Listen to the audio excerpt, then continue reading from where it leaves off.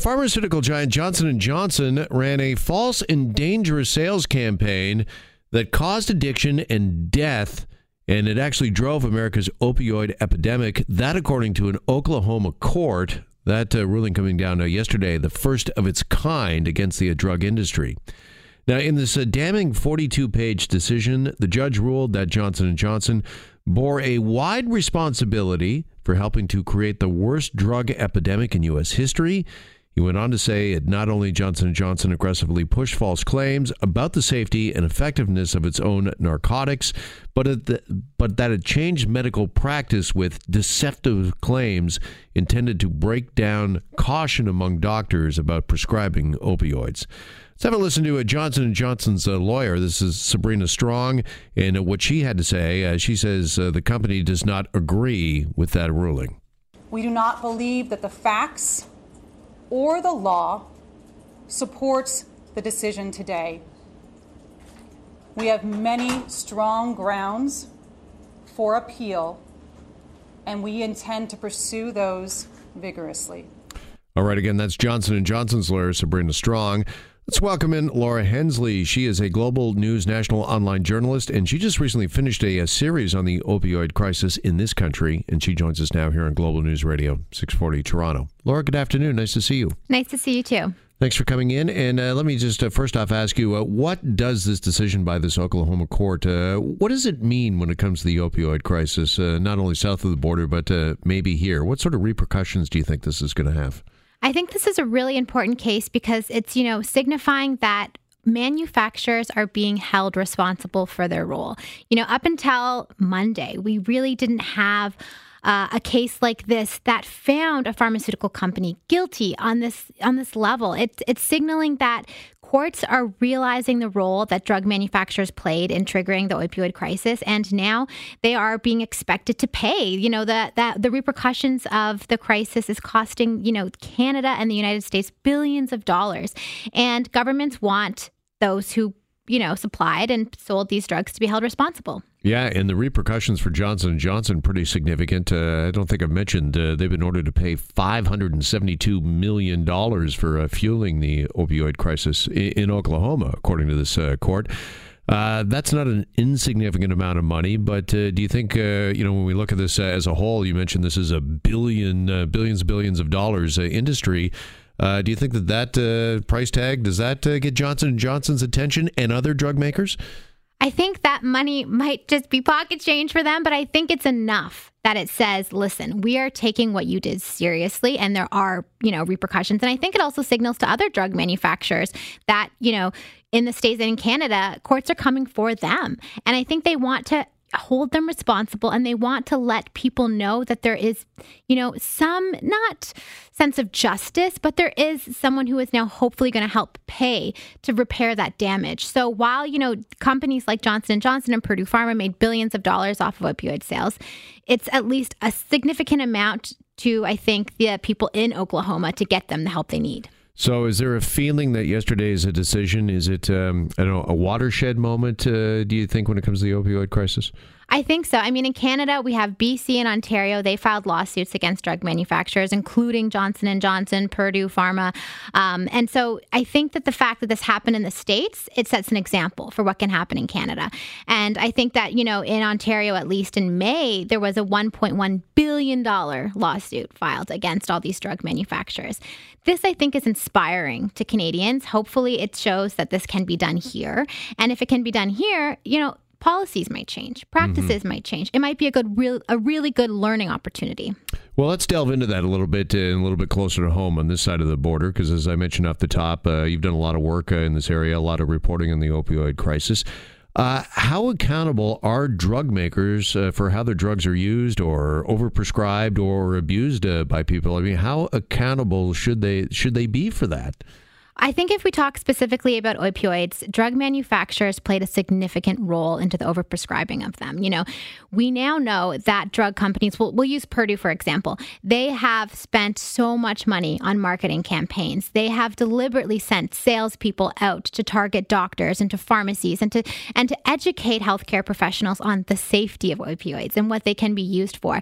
And those marketing campaigns, were so successful that we saw prescription rates increased tremendously. In 2018, 3.7 million Canadians used an opioid prescription, which is a huge amount. So we do know that they play a very significant role. I think that they are downplaying how important their role is, but now the lawsuit has shown in court that they played a significant role, and I think that this will hopefully continue to be seen in court. Okay, is this getting, do you think, and what does your reporting tell you, to the crux of the problem? Because I'm sure Johnson & Johnson and other drug makers would argue that, listen, this is a legal product. It does help people. We have every right to market this product, to tell physicians that this is safe to prescribe. This is a good thing to prescribe. But it's part of the problem, and, we've seen reports on this. We've talked about this in the show before. Doctors get swept away to these conferences and, all expenses paid to these exotic locations. And is there kind of like a quid pro quo going on between these drug companies and doctors? Is that what we really got to get to? Certainly. And one of my features in my series on opioids looked exactly at this. It was how does a relationship between a pharmaceutical company and a doctor affect prescribing habits?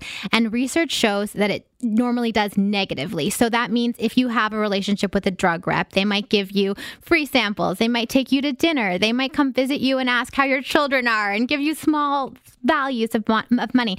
That can make a doctor more likely to prescribe their drug. So doctors are like anyone. They're humans. They build relationships. There's a sense of trust. But we have to remember that drug companies, they have a goal, and that's to sell product. And I think sometimes doctors, they have great intentions, but I think they think they're immune to these marketing tactics. Well, it's something that obviously works in the favor of the drug company trying to sell their product or convince doctors, to buy and prescribe their product. And I'm sure doctors don't want to give up what is, kind of a good perk, really. But, I look at our own industry in radio, like payola was outlawed years ago, and that was just for like accepting money or gifts to play somebody's song over the air. I mean, what we're talking about here is drugs that significantly impact people's lives. And do we need stricter regulations? I think we do. There is currently no disclosure laws in Canada that say that a pharmaceutical company needs to disclose how much money they give a doctor or hospital. And likewise, doctors don't have to tell their patients if they get money from a drug company. In 2018, I think it was, I forget the exact amount, but in the past 2 years, $151 billion was given to hospitals and healthcare professionals from the drug industry. And we know that because 10 drug companies voluntarily gave that information up. But there's no laws. They don't have to do that. And that's just the top 10 that said, okay, I'll give you this information. Yeah. So there's so much more happening behind the scenes, and Canadians just have no clue. And I think that's where, policies and regulations need to come in place. Yeah, I'm also wondering about the pharmaceutical reps themselves and if they're paid on commission and, a percentage of sales, because we're not talking about selling widgets here, right? I mean, again, these are drugs that are very powerful, that are addictive. And is this something that, salespeople should be pushing on doctors who then push out the door to, various patients? Well, drug reps, I've interviewed several in my reporting, and they all tell me that they are their job is to sell a product. That is what they go out and do every single day. They have sales target goals. They're rewarded for high performances, and they get bonuses based on those performances. So there's a huge financial incentive. So they use various tactics. They use tactics, like dropping by doctors' offices, giving them gifts, taking them to meals, educating them. They have so many different ways, and that directly affects the prescribing habits. And like you said, it's drugs that Canadians are taking. It has a serious impact on what we do. Yeah. So is there a feeling that maybe this lawsuit is going to open up some of these, I think, are very relevant, important issues you and I have just been discussing over the last 5 minutes or so? I hope so, because I think the average person doesn't know a lot about this. Yeah. Tell us a bit about what you've seen just kind of firsthand, and your reporting has told you about just how big the opioid crisis is in this country, how deadly it is. I think the opioid crisis, unfortunately, has highlighted how powerful drug companies are. It's a huge issue. Out of the 3.7 million Canadians who used a prescription opioid last year, 1 in 10 reported problematic use. We know that if you are addicted to opioids, that addiction can go from something as innocent as going to a doctor for a pain that you had in your back, or after a surgery you're prescribed an opioid. These drugs are highly addictive. That doesn't mean every single person who uses them will get addicted, but it means a lot of people do.